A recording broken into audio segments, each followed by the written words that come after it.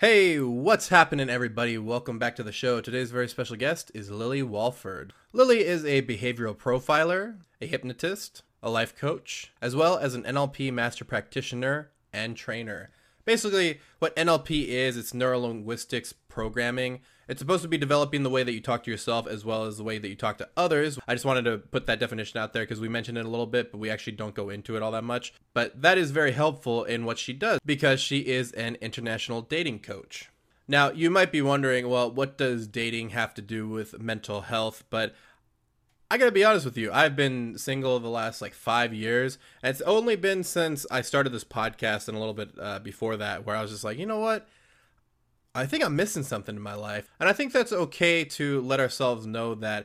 And Lily has a lot of great answers for people who are single or who are wanting more from their lives. And in this interview, we go through things like sexual preferences as well as, compatibility, communication, all of that good stuff. You can check out Lily at her podcast, Love with Intelligence. She also has a YouTube channel, also called Love with Intelligence, as well as her website, lovewithintelligence.com. Also, we do talk a little bit about narcissists in this interview, and she does have a great workshop on identifying and disarming narcissists. This is a great interview because, I actually had a lot of questions about this, whether it be dating apps. I'm starting to see little things start to add up about, dating apps and relationships and, certain things. And, she does a very good job of explaining how different people need different ways of finding people. And I just thought it was a really great conversation, and I really hope you guys enjoy it. And maybe hopefully you can work with Lily and you can find your special someone. Anyway, guys,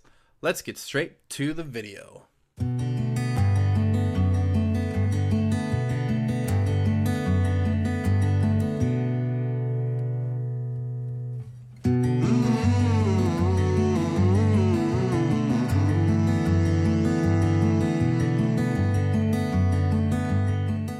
Hey, what's happening, everybody? Welcome back to the Mental Health Chats. I am Lucky, and today we're going to be talking about something that's pretty... I don't think I've talked about it enough on this channel. I think that, funny enough, I've talked a lot about relationships, especially my relationship with my father and how that's affected me going forward. But a lot of times we don't really get to talk about our romantic relationships, the way that we interact with other people. I talk a lot about social anxiety, but we don't talk about, I don't really talk too much about the anxieties that come with interacting with, romantic interests and all that kind of stuff. So I think this is going to be a pretty important podcast for a lot of people. Including myself, just because it's I've only had 2 girlfriends in my whole life, so I am not super experienced with it. I think that's the main reason why I stay off the subject, because I don't have a whole lot of experience. I've only been in one year relationship, and the second one was about 3 years. So, and then I just took a really long I took a really long layoff from there, kind of going from there. But yeah, Lily, thank you so much for being on. And I'm just curious, since this is a mental health podcast, I want to kind of relate it into, what we're going to be talking about first. So, I'm just curious, how much does mental health have to play in dating in particular? Because I'm starting to, when I first was on the dating scene, before my second relationship, I remember being at a very nice place and being very, I was meditating a lot. And then once I got into the relationship, I threw all that shit away. I was like, oh, I made it. Cool. No more meditating, no more none of this, no more any of this. And I realized I didn't do as much work on myself, that it just, once a relationship came, it just swept everything away. But how important is mental health in relationships? Yeah, mental health is obviously linked in intrinsically in relationships. So a lot of our relationship patterns, the type of relationships that we bring in, the mental issues that we face in those relationships, all actually stem from our identity and the way that we see ourselves, and that creates the role or creates the story that we see within that relationship. So for example, it's like, oh gosh, they haven't texted me back in hours. The truth is they haven't texted in hours, but this story that we can play out is they must be cheating, or they must be chatting to someone else, or they must be whatever it might be. And we thrive off the story depending on our identity and the role that we play within our life and within our relationships. So it has such a huge, profound way of the way that we connect with people, but also our mental and emotional growth as well.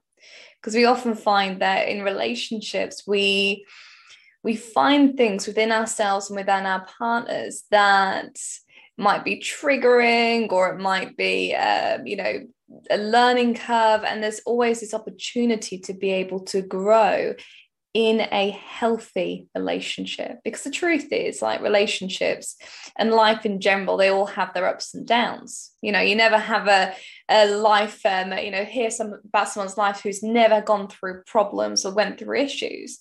We all learn how to overcome things in a certain way, whether that's we learn certain techniques, or we learn more about ourselves of what we need to overcome. But we do that in relationships as well. So it's about understanding our needs, understanding the things that drive us forward, and also understanding the way that we relate to ourselves and others as well. Yeah, that's really interesting. I'm curious about this idea of, because I mean, it's pretty. I don't want to say it's common, but like talking anecdotally. I know a lot of people who bring baggage from other relationships into their future ones, and I'm just curious, how do we? I mean, how do you think that people should how do you think people should tackle that? Because obviously therapy is a big one, but in terms of maybe like daily maintenance or something like that, because I think sometimes and this is a problem maybe with labels. Obviously labels have their place in society, and I'm fine with that, but sometimes we have these strict labels where it's just like, oh, I'm only ever going to be this in a relationship. I'm only ever going to be attracted to this kind of person, all that kind of stuff. How do you think we can avoid some of those pitfalls that come from, these so-called like relationship patterns that we end up participating in?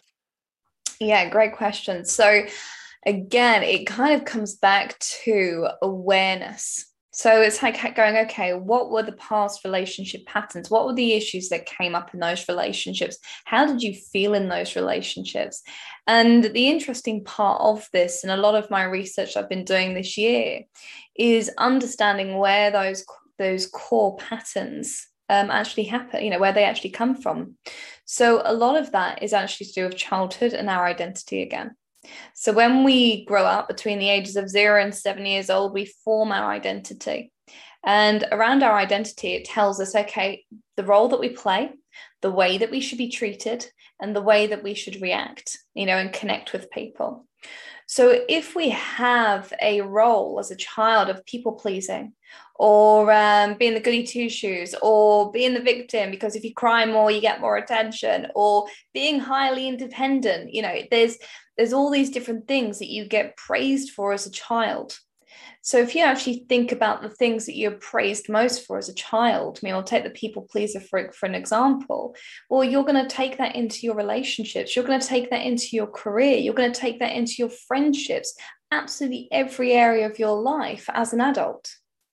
So when you can understand the actual pattern that you've actually had conditioned into you from a young child, you can start to understand, okay, how is it serving you? How is it not serving you? And what's the healthy balance of it?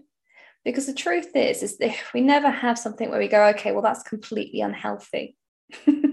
Independence is great. Saying you need help, or being a victim, can be great. People pleasing can be great, but it's the balance of it that's so freaking important.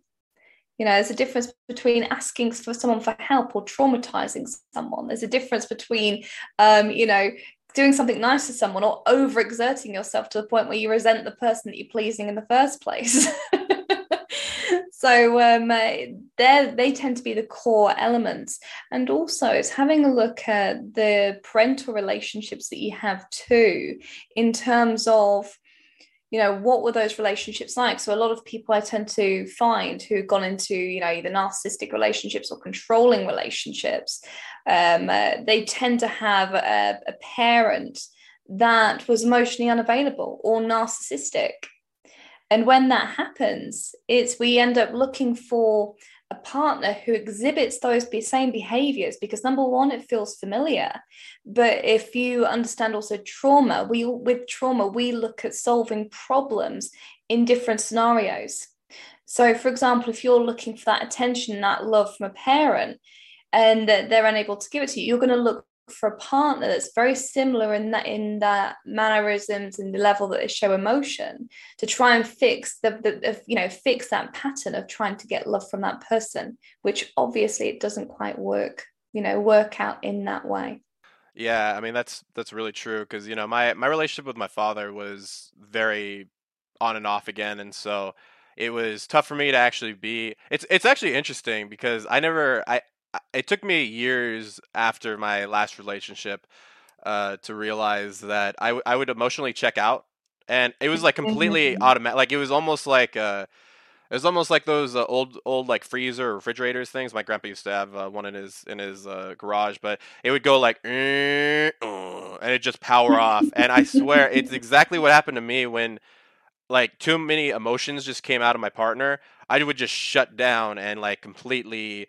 I just didn't know how to handle somebody needing me. You know what I mean? And so it's tough. I mean, it's easy to say in retrospect, right? What we should and shouldn't have done.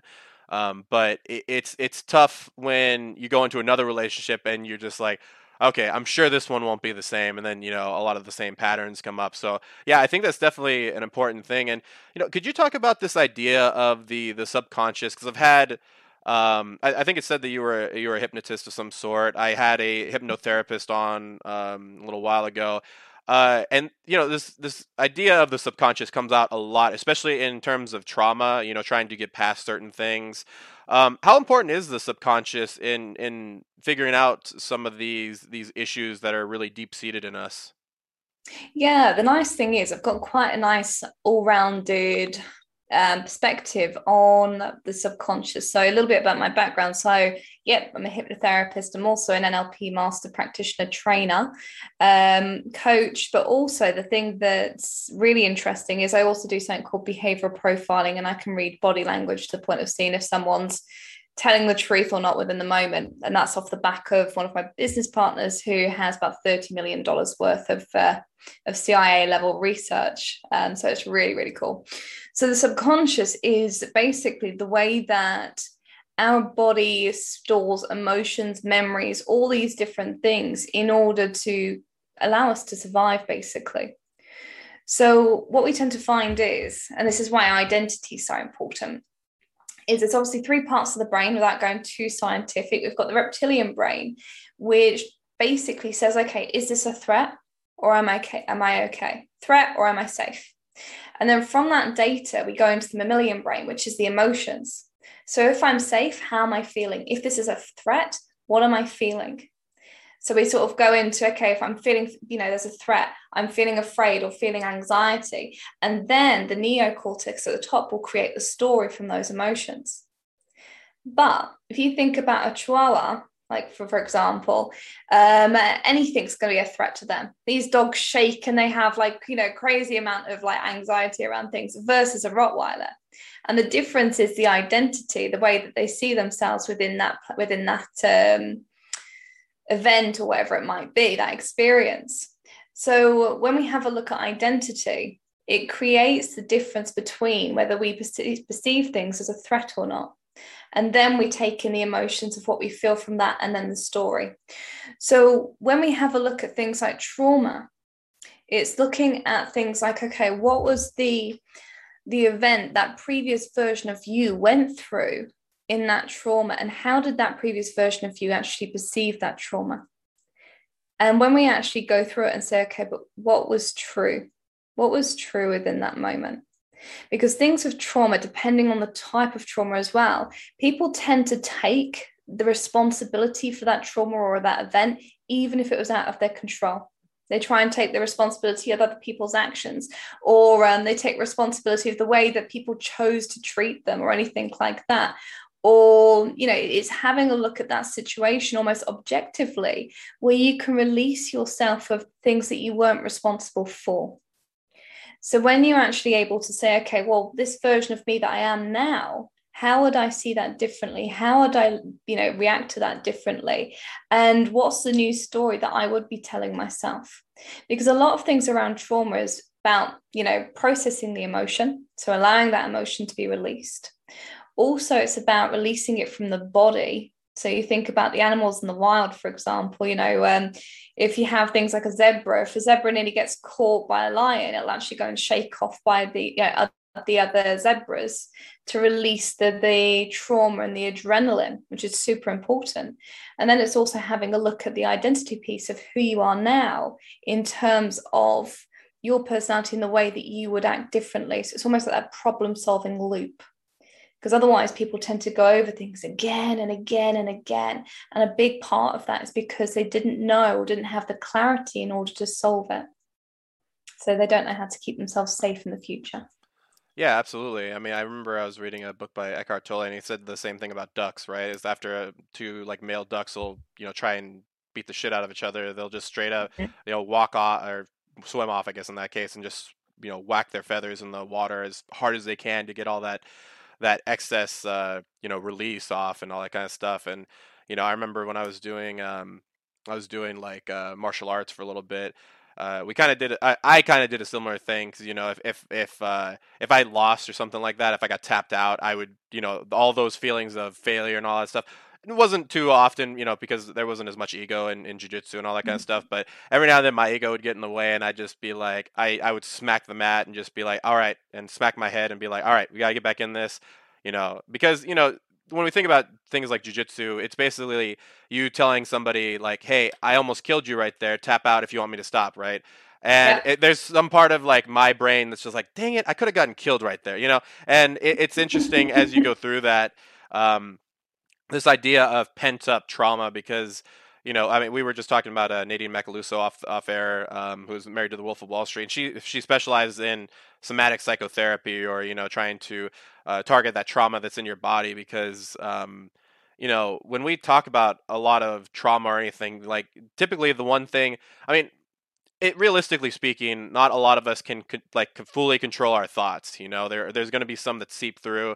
The more that you pay attention to them, the more that they're just going to be like, hey, look at me, look at me, look at me, look at me. But when you look at your body, you can stop certain things from happening. You can, one thing that I noticed quite a bit when I was very angry was that I clenched my fist like very, very tightly, as if I was getting ready to punch somebody or anything like that. And it came from when my father used to hit me. I would hold my fist so that it would be, and also my abs would tighten so that I was getting ready for a hit. So I always had that idea in my head, and it wasn't until later that I kind of put that correlation together, and I was like, oh, I never realized that. I always, and obviously we should look at the brains, of course, but I think we need to look at the mind-body connection because they complement each other quite a bit. And I'm wondering about this is one of my most my topics that I'm kind of back and forth on. Maybe you can help me get some clarity on this. Porn in relationships. I do a segment on my podcast, or on my regular podcast, not the one that I do on YouTube, where I go to like random subreddits and kind of listen to what people have to say. And one of the prevailing problems, especially for women, is porn in relationships, especially when they're guys doing porn. I personally have a stake against porn in relationships because I've seen what it does. I mean, not to get into any detail, but erectile dysfunction is a thing, guys. It does happen when you're too used to seeing the kind of things that you see on there.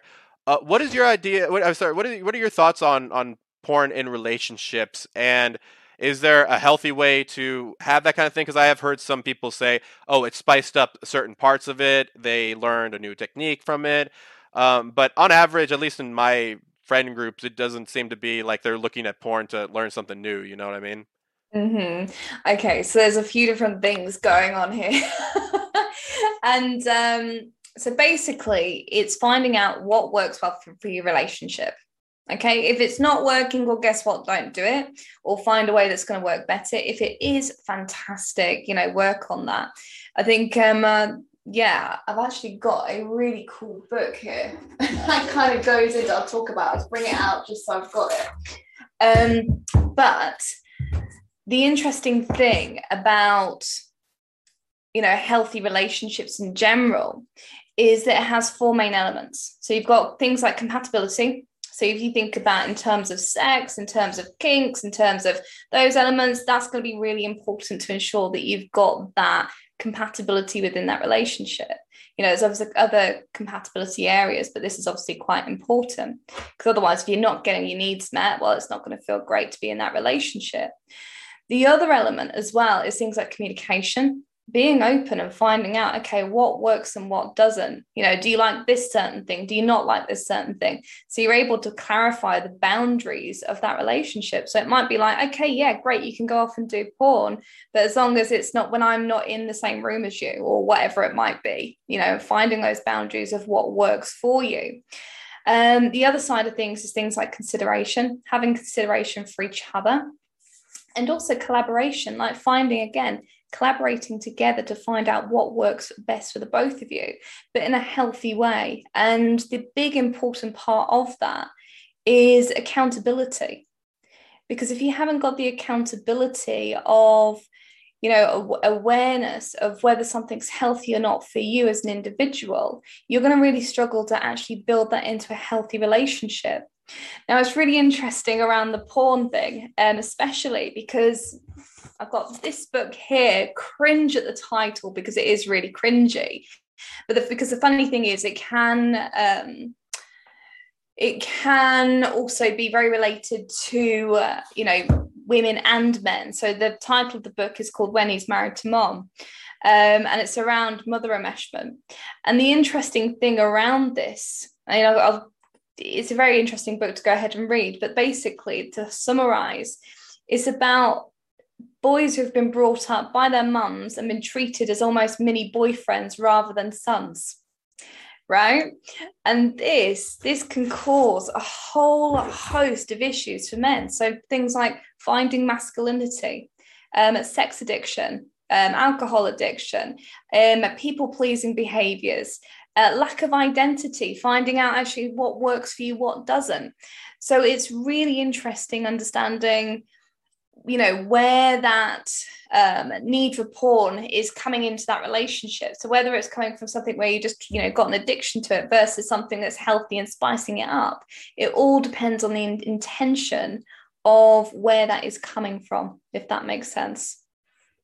No, it definitely does, and that explains a lot of what when I first figured out about this, because my mom was a single mom who had been divorced 3 times, so all my brother and my sister are all from different dads and stuff, and that was the thing about it was, I mean, I don't blame her for raising me this way, but she didn't want me to be like my dad, but she also, it wasn't like she knew exactly what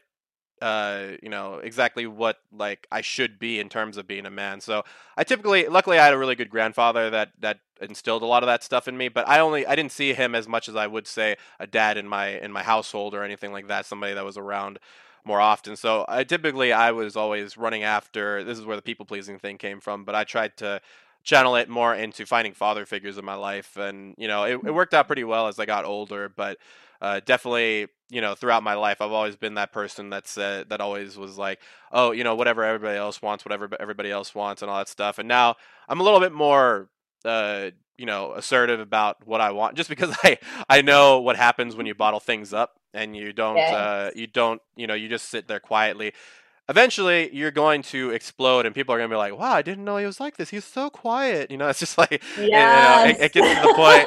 I mean, that's exactly what happened to me, man. I remember I one time I was something happened to my phone, and this was back when we used to have like flip phones and stuff. So it was like $20 flip phone, and one of my friends just laughed at the situation because it was kind of funny. I dropped it in a pool while we were doing a gig, and it just pissed me off so much that I picked him up and threw him against a tree, and everybody looked at me like, is this the same guy? And I just don't want I never really want that to happen. That's why I quit drinking and smoking weed, was because I didn't want there to ever be this time where I lose who I am, right? If I do something wrong, I want somebody to look at me and be like, "Oh, that's you. Let's figure out like what we can do differently," instead of, "Oh, you were just going through a temper tantrum, or you're just drunk, or you're just smoking weed." So because then they can't really, I don't get the blame on me at that point. I don't know what to fix. So That's really Yeah. a fascinating point on that because, when we talk about, I mean, it's an uncomfortable topic to talk about, right? People going Yeah. after, I mean, but it's kind of true, right? I've never been in a relationship that I instigated. It was always women coming to me to instigate Mm. the relationship. And both my partners were a little bit more dominant than I was in terms of certain things. So, and my mom has always told me what to do, showed me how to do this, showed me how to do that. So I found it attractive, but now that I've grown out of that and done some work on myself, I realize like, oh man, this is not going to go well for me in the long run if I don't eventually assert myself and tell people what I want and figure out what I want for that matter. And I'm curious on we just talked about porn and I have this friend who was in a relationship for maybe like 6 years or so, and after the relationship, we do a podcast together, and I just kind of brought it up. I was like, "Hey, man, what are you into?" Because I was just talking about all the random kinks that I'm into, tying people up and all that shit. And he kind of I'd never seen him like this, but he was all flustered and like I don't know. I was like, and I had to stop the podcast for a second. I was like, "What? You don't know?" But we talk about like porn and stuff all the time. But he's like, "I just really don't know what I want in the bedroom." And how important do you think it is for people to find that sexual identity of theirs before they get into a relationship? Or do you think that kind of comes with the building of the relationship?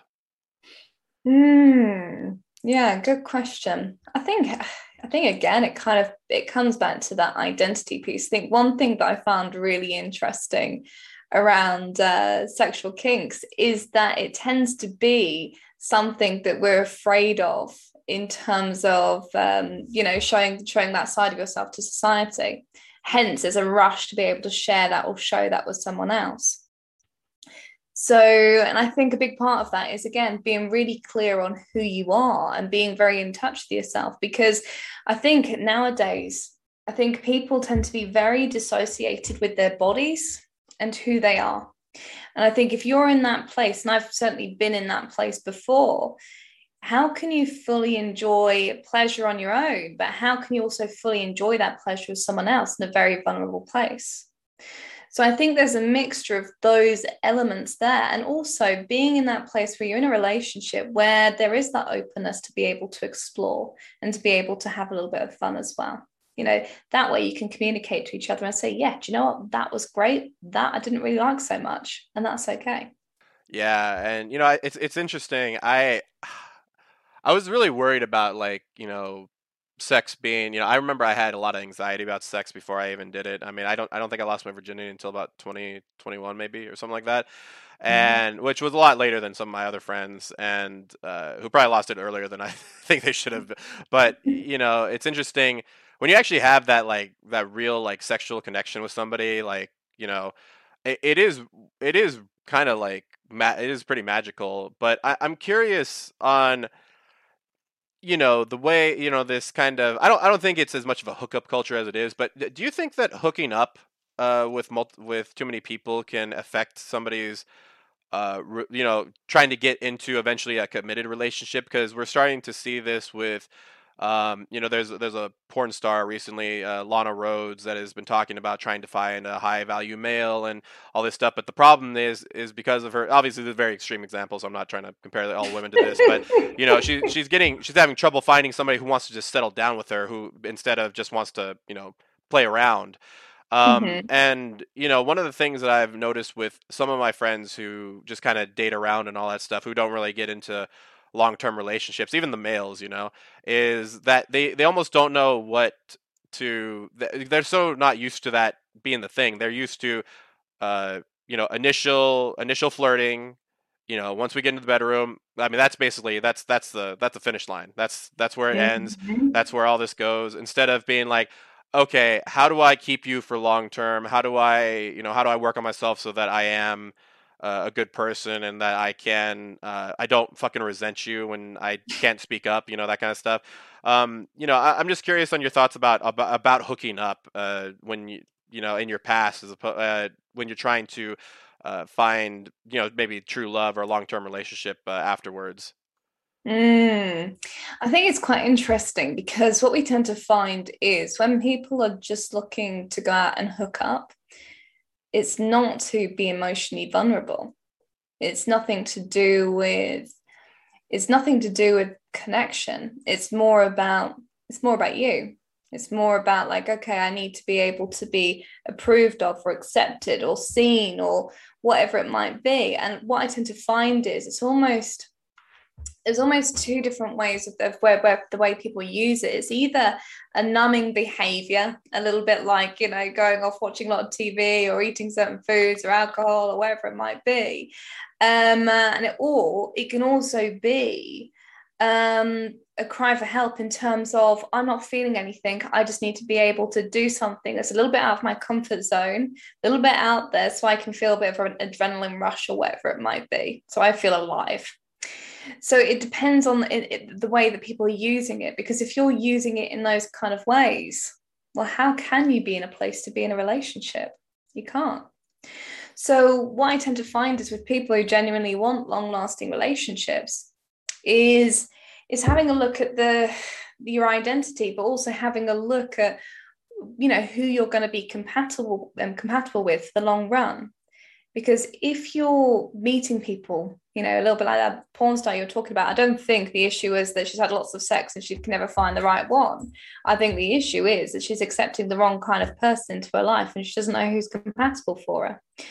And, you know, when we actually identify who's compatible for you know, with us, and also their intentions behind that relationship. So that's why I love teaching people about the profiling and reading people, because you get to make an informed decision on the truth. So if you turn around to someone say, I'm looking for a long-term relationship, and they go, yes, but actually all their body language is going, nope, you can make that informed decision to say, okay, well, this person's not actually in it for the long run. So I know that I can either go there and have a bit of fun, or I can say no and meet someone else that's going to be more aligned to what I want. So yeah, I think it's more about clarity of what you want for the long term and what's actually going to work for you and with you in terms of a growing relationship for the future. Yeah, definitely. I think, you know, when we are talking about relationships, it does bring up a lot of interesting questions about one's history, right? You know, whenever we're talking about things, and obviously this isn't to say, you know, if you have a certain amount of partners, you'll never find this or that or anything like that. But it's more No. just a question of your mindset when you go into those. Because I have that same friend that I was talking about who was in that long-term relationship was, you know, now it's almost like he's just kind of given up on long-term relationships and wants to do this and do this. And it's almost like now, since obviously it didn't end very well, he got cheated on, he feels some sense of he needs to prove himself that he can do this, you know, this. But it really breaks my heart to see it too. But you know, it's just so interesting to see how relationships play out in our everyday lives, you know, uh, because of my relationships, I mean, because of my last relationship in particular, I was with a very sexually open person. So it's interesting now, when I talk to people, I don't realize how far I'm going in my conversation sometimes. And, you know, sometimes people will start looking at me weird, like, oh, okay, I didn't think we were going to go on that, or, you know, anything like that. And so obviously I have, you know, my social skills start to kick in, and I'm like, oh, okay, I'm reading the room. Not a cool. Maybe I don't want to talk about tying people up and all that other bullshit. But you know, I'm wondering about, because obviously we live in the age of dating apps. I have a lot against dating apps. I don't think that I think that they do work in a lot of cases, and they're totally fine for that. I just think that they're not for everybody. What are Mm-hmm. your thoughts on dating apps? And if somebody were to maybe say, "Oh, I really want to try a dating app," what would your advice be to them before they get on that dating app? Oh yeah, well, it's quite funny with my clients. I actually create a dating strategy with them. So some people I'll say, don't use a dating app. You're not going to find the ideal person there. And some people I'll be like, right, okay, yes, this is the, you know, the right way for you to go. And you know, with the strategy, I'm pretty bang on with it, because like 72 of my clients within 3 months meet the one. So what I say with people, if I say, okay, yes, go ahead and use a dating app, is really think about what you want people to understand about you and put it on your freaking profile. Because I've spoken to a few people before now who've used dating apps and like, oh, it doesn't work for me. It's like, okay, well, tell me, what does your profile look like?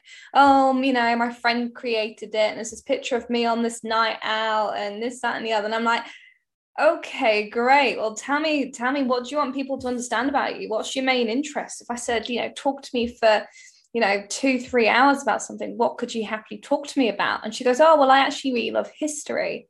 And in particular, this, I think it's like Victorians or something like that. I was like, okay, cool. And she goes, yeah, I've actually got a degree in X, Y, Z and this, that, and the other. It's like, okay, where does that tell me about you in that profile that you've created or your friends created for you? Because at the minute I'm just seeing a party girl and that's not your personality at all. And it's understanding. It's a little bit like marketing. When we market something, we don't market to everyone because no one's going to want it. Everyone's going to go, oh, well, yeah, I've seen all that before. If you're saying, okay, well, I am this person looking for this type of person, you're a little bit more clear on actually who you are. It's going to be easier for you to go and meet that kind of person. The other side of things as well is understanding the personality types to avoid. So a lot of my work is around helping people to identify, disarm, and also heal from narcissistic personalities. And the reason why this is so important is, I don't know if you've seen the documentaries that have recently come out about, is it NXIVM cult? It was a personal development cult. And originally it was, something a little bit like almost like an NLP community, or a coaching community. It's meant to be something that's going to be absolutely fantastic, really good for people, 16,000 people enrolled in it.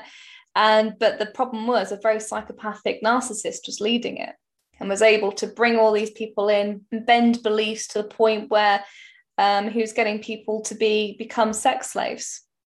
So, when we're talking about narcissists in particular, there is this element of being highly influential to the point where they can get people to do something that is not necessarily in the person's best interest or anything like that. So that can have huge dire consequences to someone's identity and also the healing journey and also the relationships they end up going into in the future. But there's a few things that you can look out for in the dating profile to avoid narcissists as well. So, for example, if you're having a look at someone's expressions on their dating profile, have a look for people who actually have something called emotional range, where they're fully smiling, where you can actually see the smile in their eyes, versus someone who looks like in all their photos that they should be holding, one of those, what do they call it? Like the police, when they get a picture taken. Do you know what I mean? They're holding that little like card, yeah. Yes. It's like, okay, if you've got someone who looks like they're in a mugshot in all of their pictures, well, that's going to show that person's got no empathy, because what we're looking for in terms of understanding if someone's a narcissist or not is we're looking at whether that person can actually demonstrate empathy, because in a true narcissist, not just the buzzword narcissist, the empathy part of the brain is actually underdeveloped. So asking them to feel something is literally asking a fish to walk. They can't physically do it. They can mimic it, but they can't physically go there, like emotionally. So that's why it's so important to distinguish that. I mean, otherwise you've got someone who's almost like looking at you as if you're a resource, because he can't emotionally connect to a pen, for example. It's the same with the way narcissists look at people. It's like, okay, you're my possession. This is the way I can use you. I can get my praise from you. I can get my status from you. I can get control of you. And that's the elements that they're looking for. So with that, it's looking at things like that expression. It's looking for things like when you're having a conversation, is the conversation flowing between you, or is it always coming back to them? Because that can cause a huge issue as well. It shows that they're not really bothered about you. They just want to tell you how amazing they are, and for you to, worship that. And what's another good one? I'd say as well, they tend to turn things sexually really, really quickly. like really, really quickly. So if it feels like you're being an obstacle to your own genitals, in those conversations, then that can be a huge red flag as well, because what they're looking for is for you to be vulnerable in a situation, and they can use that. That's the way that they gain their power. Wow. Yeah. I mean, it's interesting because I used to have a lot of more like sociopathic qualities to myself, just because I was very antisocial, and so I didn't actually learn how to be very social, and so I had to learn a lot of those things. I had to start by like acting them out, like acting like I gave a shit about people, for instance. And it wasn't until I think about high school when I started to have a lot more social interaction, but I was already very underdeveloped at that point, so I didn't really know how to do anything without like jokes and all that kind of stuff. And it's still something that I fall back on sometimes. But it's interesting that you were talking about, narcissists kind of looking at people in that way, because I definitely had a lot of those qualities before, just from poor social interaction. I mean, if you look at a lot of the like psychopaths that do the crazy things that they do, they typically don't have a very good social life, or they have a social life with like one person that's not good for them, and I think that's just so interesting, because I don't think, since a lot of people aren't in that same mindset, it's so hard to realize people are like that. It's like you don't Mhm. feel anything when this happens. And at one point I would probably say like no, but I realized I actually had a lot of empathy towards animals, Yes. so I moved my empathy. I tried to think people as, I mean, obviously we are animals, but I had a dog, and anything that would happen, I'd get really upset about, and anything like that, or anytime a dog would die in a movie, I'd cry. But every time people would die, I'd be like, "Ha, he got what he deserved." It's interesting to see what where our priorities are, because my dog always kept me safe from my dad, and so it was just something that, and whereas my dad, a human, was attacking me all the time, so it was Mm. tough for me to empathize with people who let this person into my life and let this person do this stuff, and who this person was a part of. But I think I think that's why I was happy to have you on, is because we don't realize how much these relationships have to do with our daily lives, anything like that. And one thing that I've noticed with men and women alike is, man, some people's standards are so high nowadays, and I don't know what in the world it is. As we go through the dating site, women want a guy that's over 6 feet, or and a guy wants a girl that looks like Kim Kardashian, and all this kind of Mhm. stuff. And it's so confusing to me, because there's not too many people in both of those categories. I think men over 6 feet in the U.S. is like 14% of us are over 6 feet, Mhm.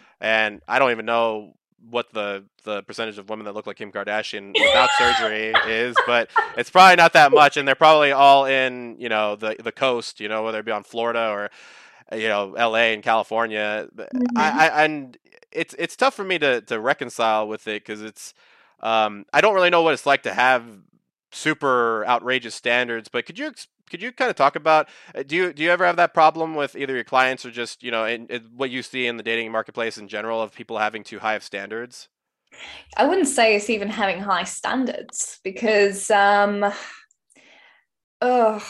it's like when you look at things like that, it's like, okay, the importance of someone being over 6 foot, or someone looking like, Kardashians or whatever it might be. Where's the connection piece? It's like, hello, this is like all superficial crap, which is probably the reason why you're single in the first place. Right, can we have a look at the important things, please? Right, do you want honesty? Do you want loyalty? Do you want humor? Do you want connection? Do you want empathy? Do you want great sex? Do you want someone who's ambitious, someone who prioritizes family? It's these things that actually keep people together and allow people to grow a relationship, not if they're bloody 6 foot, not if they look like Kim Kardashian. But the truth is, it's like when you meet someone who's very aligned to you, and you have the bonus of them being attractive, great. That's like the perfect combo right there. But if you're, just focusing on the elements of, if they look a certain way, you're probably not ready for a relationship, because obviously we do things as well to actually protect ourselves. Because if we're focusing on things that we feel like we can't get, there's an element of, well, that way I can stay single because they don't meet my standards. So there can be a self-protecting element that people are bringing into their love life. And I'm just curious about your opinions on things like social media and all that stuff, because I do, I there was this guy named Jonathan Haidt who he did a book, and I can't remember exactly what it's called because I didn't read it, but I did see him on a podcast. But one of the things that he had mentioned was that the female suicide rate shot up around when like Facebook, Instagram was introduced. Well, a suicide attempt rate. Typically, women aren't as successful in suicide than men are, but um, that in itself is troubling. And he obviously he didn't know the exact cause of it, but he deduced it to basically the prevalence of Instagram models and all these certain things thrown in our face about what the ideal woman should look like. Obviously, a lot of those Instagram. That's why I've had a lot of people who you can tell aren't really interested in me or anything like that, try and like approach me and be like, "Oh, hey, how's it going, sweetie?" Or like some bot, kind of bullshit like that. And one of my friends just follows them like crazy because he likes to have things to look at. But I just don't like having that on my profile because all it is just extra like temptation for me to just go over this person, give them random views for things that I don't think that they deserve, right? In that sense, but just because they're all empty, right? It's just some guy saying, "Oh, nice body, nice ass, nice this." But I mean, like you said, where's the connection in that? And so yeah, I was just curious about or just maybe media in general, right? We do have. I just mentioned the Kardashians, right? Obviously, there were a lot of things that happened. I remember when was it Kylie Jenner did the lip thing, and everybody wanted to do the lip challenge that just fucked up their lips for whatever reason. And I mean, what is your opinion on media in general when it comes to like body image, or maybe our own standards that we were talking about where they're just completely unrealistic? Yeah, I think the thing is with social media, I mean, it's like that saying, I think everybody wishes they had the life that they portray on Facebook. It's like, we can show the best parts. And I think that's one of the main reasons why people become, depressed or suicidal is when they look at something and go, oh, wow, everyone's got this amazing life and I'm sat here feeling like this. And the interesting thing is around relationships, I've got a feeling it's something like 40% of people who are on antidepressants, it has a link to their romantic relationships or their relationship status. And, quite interesting enough, actually, one of my clients just recently, after I think it's almost 20 years of being on antidepressants, has just come off them after working with me and meeting their ideal partner. But I think it's the elements of the comparing that need to compare. And I think that's what's caused so many people to feel like they're an outlier or something like that, where they're not accepted by society in a certain way. And I think with identities, we are individuals, but so much of it is influenced by the way that we believe we should be, by society standards, and even the people that we love, their standards as well, whether that's family, whether that's friends, whether that's partners. So I think there's almost like these pressures from all these different angles, and then social media on top. And I think that's what's caused a lot of issues for a lot of people. Yeah, absolutely. And yeah, like I said, I mean, I've seen some of my friends on, that I went to high school with now turn into these people that are, they just show all this stuff on Instagram, and like how amazing this is, how amazing that is. And some of them I know for sure they're not exactly like that, and it's tough. I mean, I don't really use Instagram for anything other than just posting up these episodes because I know I'd be sucked in right away. I would be trying to tell people like some motivational quote, like, look at me, guys. I made it out of I was hospitalized this long ago, and now I'm doing this, this, and this. And listen, I think that's a great story to tell. And obviously, I've told that story here, but I don't like to force that down people's throats, because what if you didn't have as hard, what if you didn't go to that extreme? Is your depression less valuable than my depression just because I went to the hospital? Is your anxiety less, should you not be focusing on your own anxiety because, oh, I have it worse than you? No, I just don't think that's exactly a good way to do it. And I know for damn sure I'd probably do that at some point. I'd probably make it seem like I was the worst, the victimization kind of thing of it. Because, I mean, it does feel good to be a victim in a lot of cases. But, Lily, thank you so much for doing a lot of this. Just one more question for you. I always ask everybody about this. I mean, what would your core message be to my audience out there? Whether it be like an amalgamation of everything that you just said, or, something they really want to get across, if they listen to just this one thing from this interview. I mean, what do you think that would be? Yeah, I believe that it's the importance of really understanding who you are and also what you want out of life.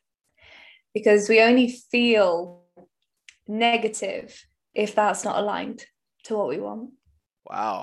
Yeah, I definitely agree with that. And once again, thank you for being on. I really do think that the way that I'm seeing dating and stuff now is pretty tragic, just because it's all about, we look at somebody's picture on this, and I see a lot of my friends on doing the hustle, and I did the hustle, and like early pandemic, and I was like I just gotta find somebody, I just gotta to make it seem like I still have game, I still got the game, I know how to do it, I know how to do this. But and then once I started realizing I wasn't getting anywhere just from messaging every single person that I was seeing, I realized that I was just being so desperate, and I realized that I wasn't.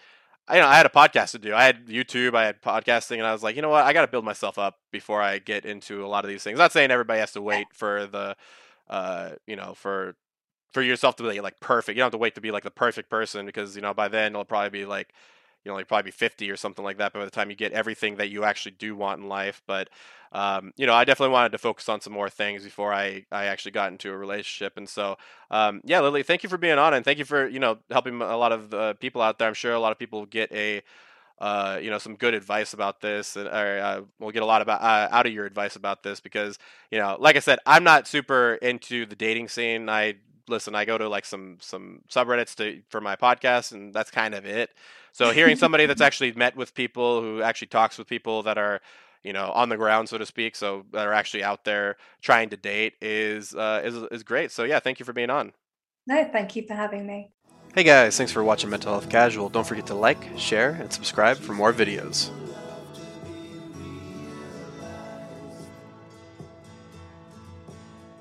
I'll send her